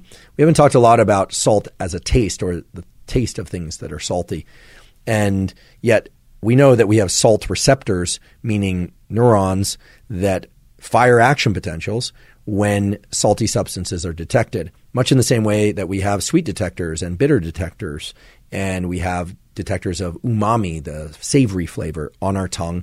And earlier at the beginning of the episode, I talked about the fact that we have sweet receptors, neurons that respond to the presence of sugar or even non-caloric sweet things in the gut, and that signals up to the brain through the vagus nerve, and those signals converge on pathways that relate to dopamine and so on.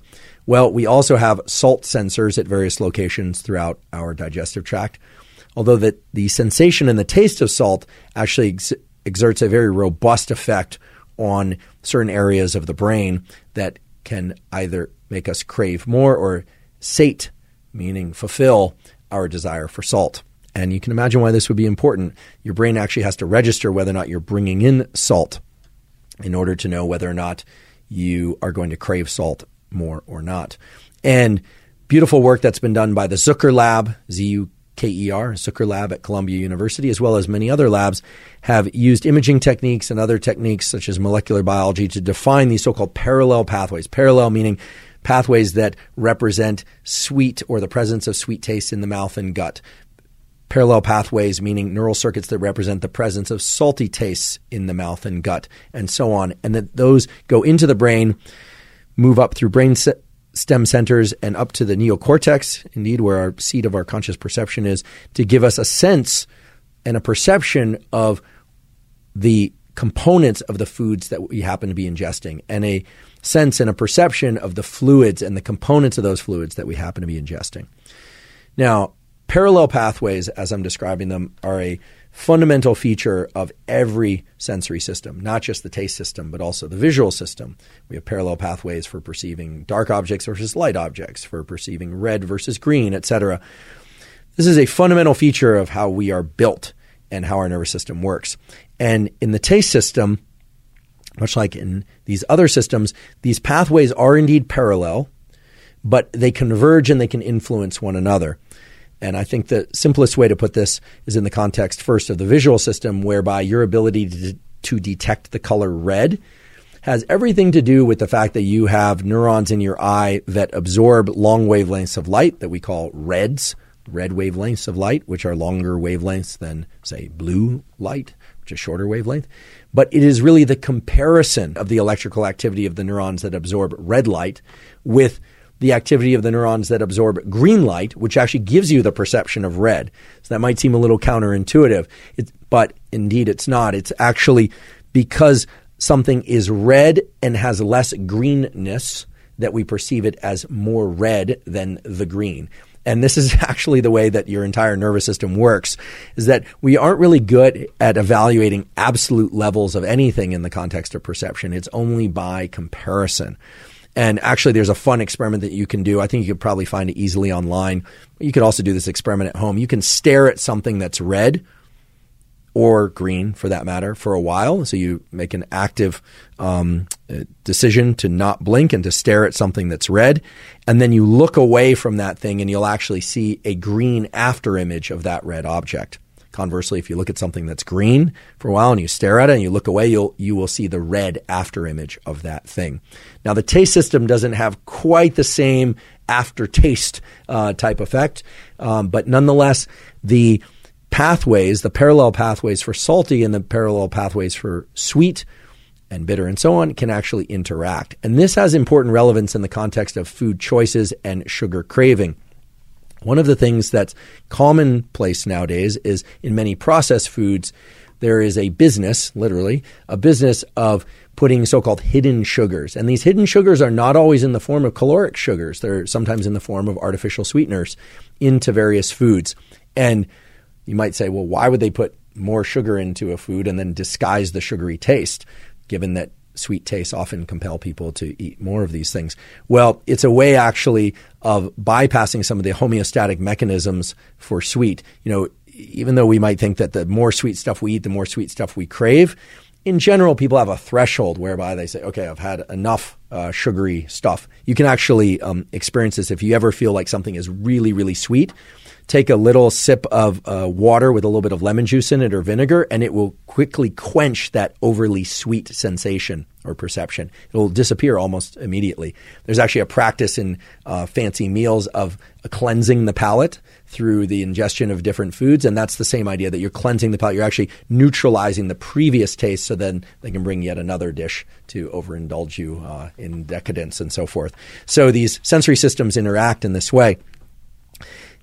By putting sugars into foods and hiding the sugary taste of those foods, even if they contain artificial sweeteners, can activate the sorts of neurons that we talked about at the beginning of the episode, like the neuropod cells that will then signal to the brain to release more dopamine and make you crave more of that food. Whereas had you been able to perceive the true sweetness of that food, you might have consumed less. And indeed, that's what happens. So these hidden sugars are kind of diabolical.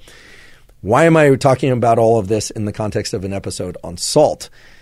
Well, as many of you have probably noticed, a lot of foods out there contain a salty-sweet combination, and it's that combination of salty and sweet which can actually lead you to consume more of the salty-sweet food than you would have if it had just been sweet or it had just been salty. And that's because both sweet taste and salty taste have a homeostatic balance. So if you ingest something that's very, very salty, pretty soon your appetite for salty foods will be reduced. But if you mask some of that with sweet, well, because of the interactions of these parallel pathways, you somewhat shut down your perception of how much salt you're ingesting.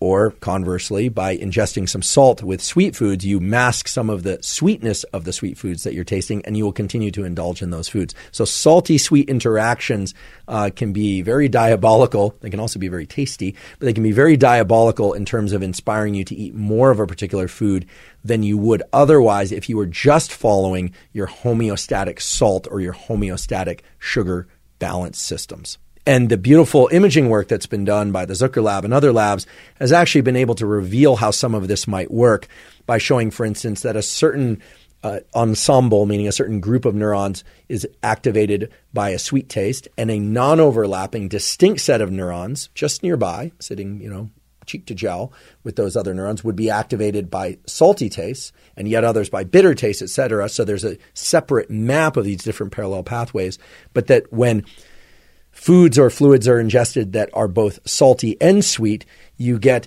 a yet entirely different ensemble of neurons activated. So your brain, whether or not it's for your visual system or your auditory system or your taste system, has a way of representing the pure form of taste, salty, sweet, bitter, etc., and has a way of representing their combinations. And food manufacturers have exploited this to a large degree. I mention all of this because if you're somebody who's looking to explore either increasing or decreasing your sodium intake for health benefits, for performance benefits, in many ways, it is useful to do that in the context of a fairly pure, meaning unprocessed food intake background, whether or not that's keto, carnivore, omnivore, intermittent fasting, or what have you. It doesn't really matter. But the closer that foods are to their basic form and taste, meaning not large combinations of large amounts of ingredients, and certainly avoiding highly processed foods, the more quickly you're going to be able to hone in on your specific salt appetite and salt needs, which, as I've pointed out numerous times throughout this episode, are going to vary from person to person, depending on nutrition, depending on activity, depending on hormone status, or even portion of your menstrual cycle for that matter. So if you want to home in on the appropriate amount of sodium for you, yes, blood pressure is going to be an important metric to pay attention to as you go along. And the parameters for healthy blood pressure ranges are readily available online. So I'll let you refer to those in order to determine those for yourself. But in determining whether or not increasing your salt intake might be beneficial for instance, for reducing anxiety a bit, or for increasing blood pressure to offset some of these postural syndromes where you get dizzy, et cetera, or for improving sports performance or cognitive performance, I can only recommend that you do this in a fairly clean context where you're not trying to do this by ingesting a bunch of salty foods or salty sweet foods, etc.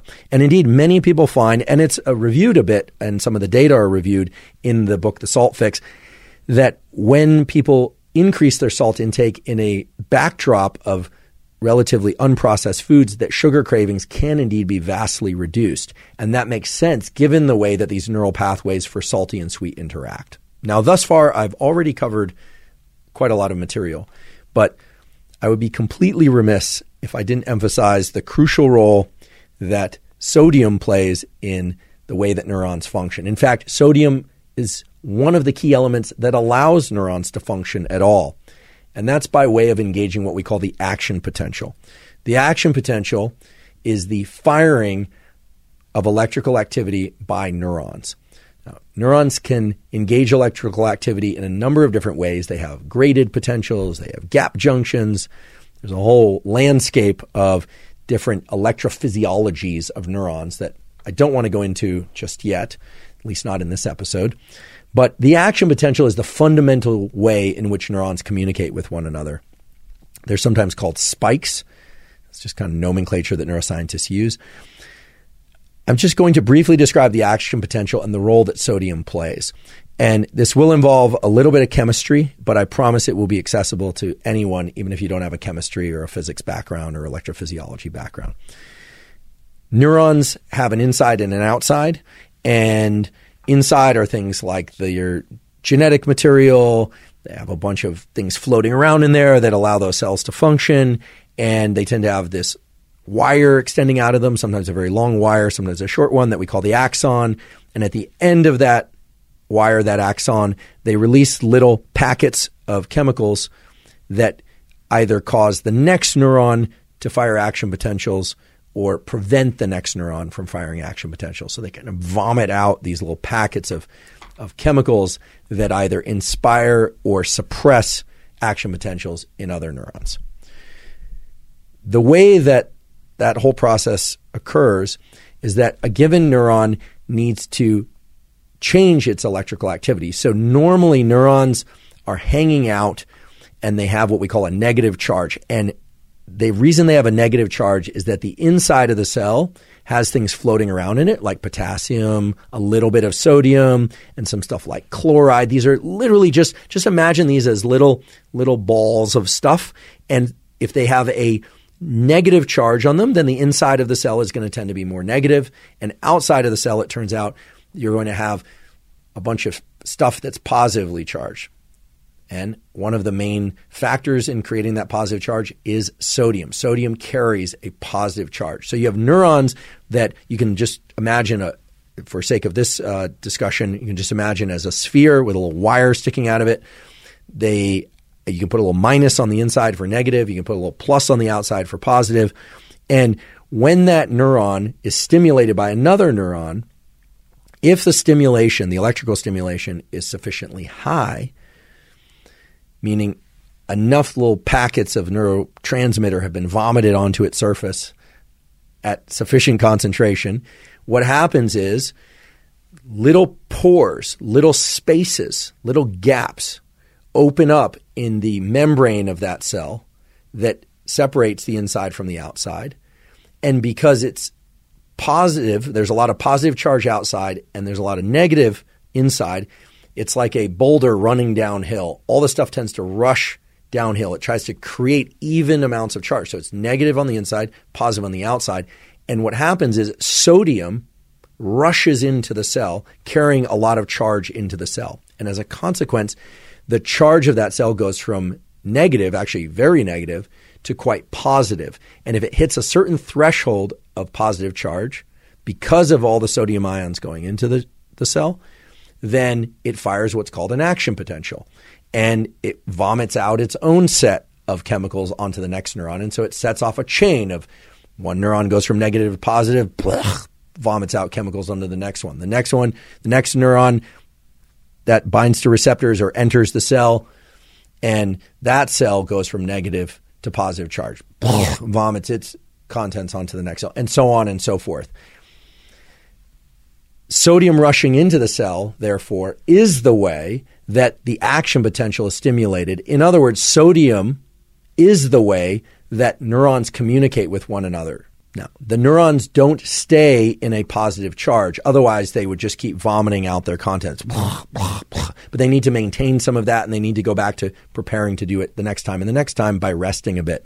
And it turns out that the way they restore their charge is by pushing that sodium back out of the cell. There are mechanisms in place to do that, things like the so-called sodium-potassium pump. There's a change in the levels of potassium across the cell membrane, and so on and so forth. If you want to look at a demonstration of this, you can just, you can put into a web browser the action potential. You'll find some beautiful descriptions there on YouTube and elsewhere. Maybe sometime on Instagram, I'll do a description with a diagram, because I realize a number of people are just listening to this. I can't do that here. I won't do that here, because I want everyone to be able to get the same amount of material, regardless of whether or not they're watching and or listening to this.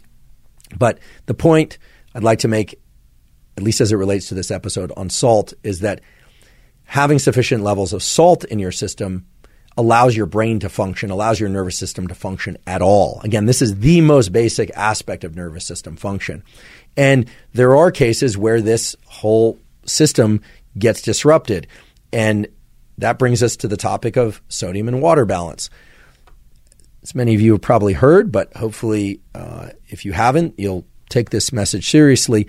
If you drink too much water, especially in a short amount of time, you can actually kill yourself, right? And we certainly don't want that to happen.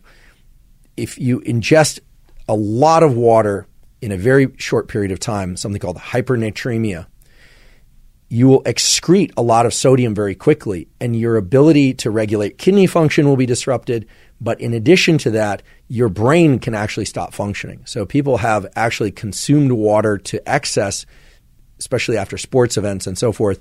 And if that water doesn't contain sufficient electrolytes, you can actually shut down neurons' ability to function at all by disrupting this balance of sodium and potassium and the amount of extracellular sodium and neurons' ability to signal to one another through action potentials. And I can't emphasize the importance of action potentials enough. They are the way that I can lift my pen right now. They're the way that I can speak. They're the way that you breathe. They literally control all aspects of your nervous system function. Now, it takes quite a lot of water intake before you excrete enough sodium that your nervous system is going to shut down. And I certainly don't want to give the impression that simply by ingesting more sodium, your neurons will work better. But it absolutely is the case that if you don't ingest enough sodium, that your neurons won't function as well as they could, and that if your sodium levels are made too low by hemorrhage or by ingesting so much water, fluid, that you excrete excess amounts of sodium, or through any other mechanism, that is, then indeed your neurons won't be able to fire action potentials and your brain and nervous system simply won't work. And that's one of the primary reasons why dehydration leads to confusion and dizziness and lack of coordination. And I've talked about this a bit in the episode on endurance, but there are instances in which, competitive athletes have come into the stadium to finish a final lap of a long endurance race and are completely disoriented and actually can't find their way to the finish line. It might sound like kind of a silly, crazy example, but there are examples of people having severe mental issues and physical issues post-exercise when that exercise involved a ton of sweating or hot environments or insufficient ingestion of fluids and electrolytes, because included in that electrolyte formula, of course, is sodium. And as you just learned, sodium is absolutely crucial for neurons to function. So to briefly recap some of what I've talked about today, we talked about how the brain monitors the amount of salt in your brain and body and how that relates to thirst and the drive to consume more fluid and or salty fluids. We also talked a little bit about the hormones that come from the brain and operate at the level of the kidney in order to either retain or allow water to leave your system. We talked a little bit about the function of the kidney itself, a beautiful organ. We talked about the relationship between salt intake and various health parameters and how a particular range of salt intake might be optimal depending on the context in which that range is being consumed, meaning depending on whether or not you're hypertensive, prehypertensive, or normal tension. We talked about fluid intake and electrolyte intake, so sodium, potassium, and magnesium in the context of athletic or sports performance, but also in terms of maintaining cognitive function. We talked about the Galpin equation, which you could easily adapt to your body weight and to your circumstances. Of course, adjusting the amount of fluid and electrolyte intake upwards if you're exercising or working in very hot environments, downwards maybe if you're in less hot environments where you're sweating less, and so on. We also talked about the relationship between the stress system and the salt craving system and why those two systems interact, and why for some people who may suffer a bit from anxiety or under conditions of stress, increasing salt intake, provided it's done through healthy means, might actually be beneficial. We also talked about conditions in which increasing salt intake might be beneficial for offsetting low blood pressure and some of these postural syndromes that can lead people to dizziness and so forth. These are things that have to be explored on an individual basis and, of course, have to be explored with the support of your doctor. I mentioned the Salt Fix, which I think is an interesting read, keeping in mind that a lot of the information in there runs counter to the typical narrative that you hear around salt, but nonetheless has some very interesting points that you might want to consider, and certainly will broaden your view of the history of and the applications of salt as it relates to a great number of health and performance metrics.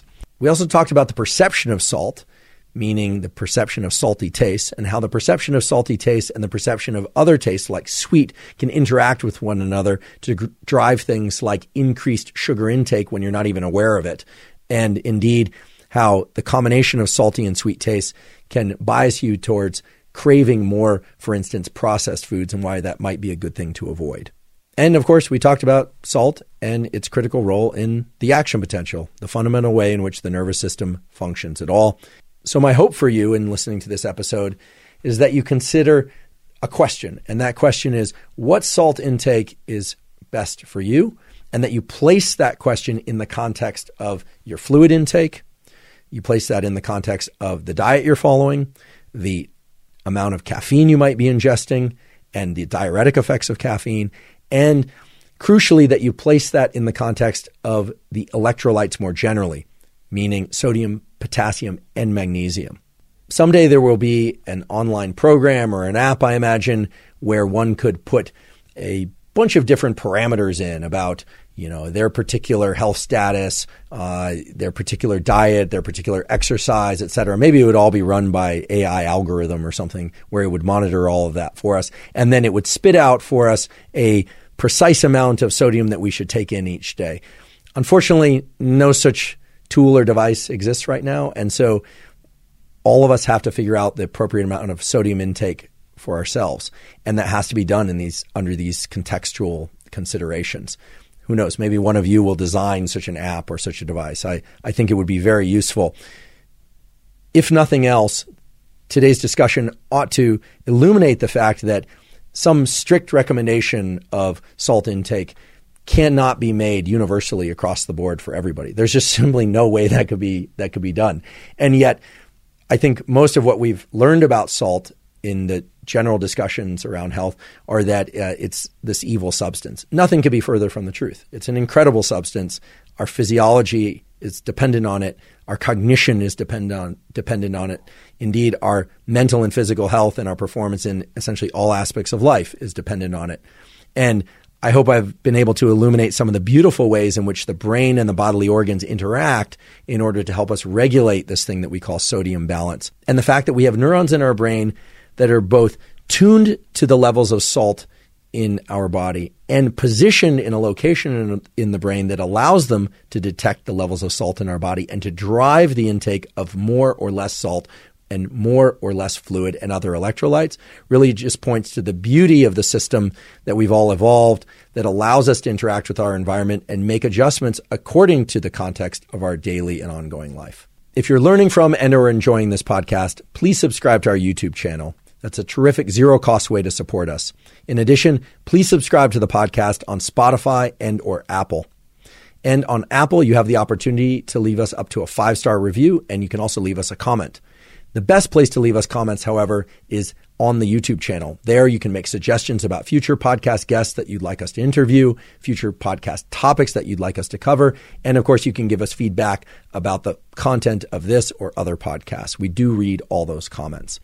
Please also check out our sponsors mentioned at the beginning of today's episode. That's the best way to support this podcast. And as mentioned at the beginning of today's episode, we are now partnered with Momentous Supplements because they make single ingredient formulations that are of the absolute highest quality and they ship international.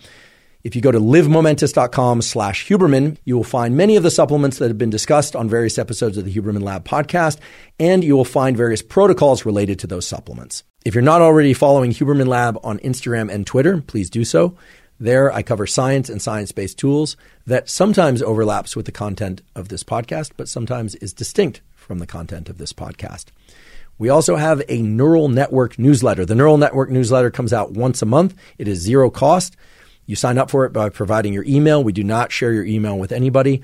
The privacy policy is made very clear, and you can sign up for the Neural Network newsletter by going to hubermanlab.com. Just go into the menu, scroll down to Neural Network, and you can sign up. And even without signing up, you can access some of the previous newsletters if you'd like to see what they are like. We include short summaries from podcasts, some key takeaways, and some resources and tools that you won't find anywhere else.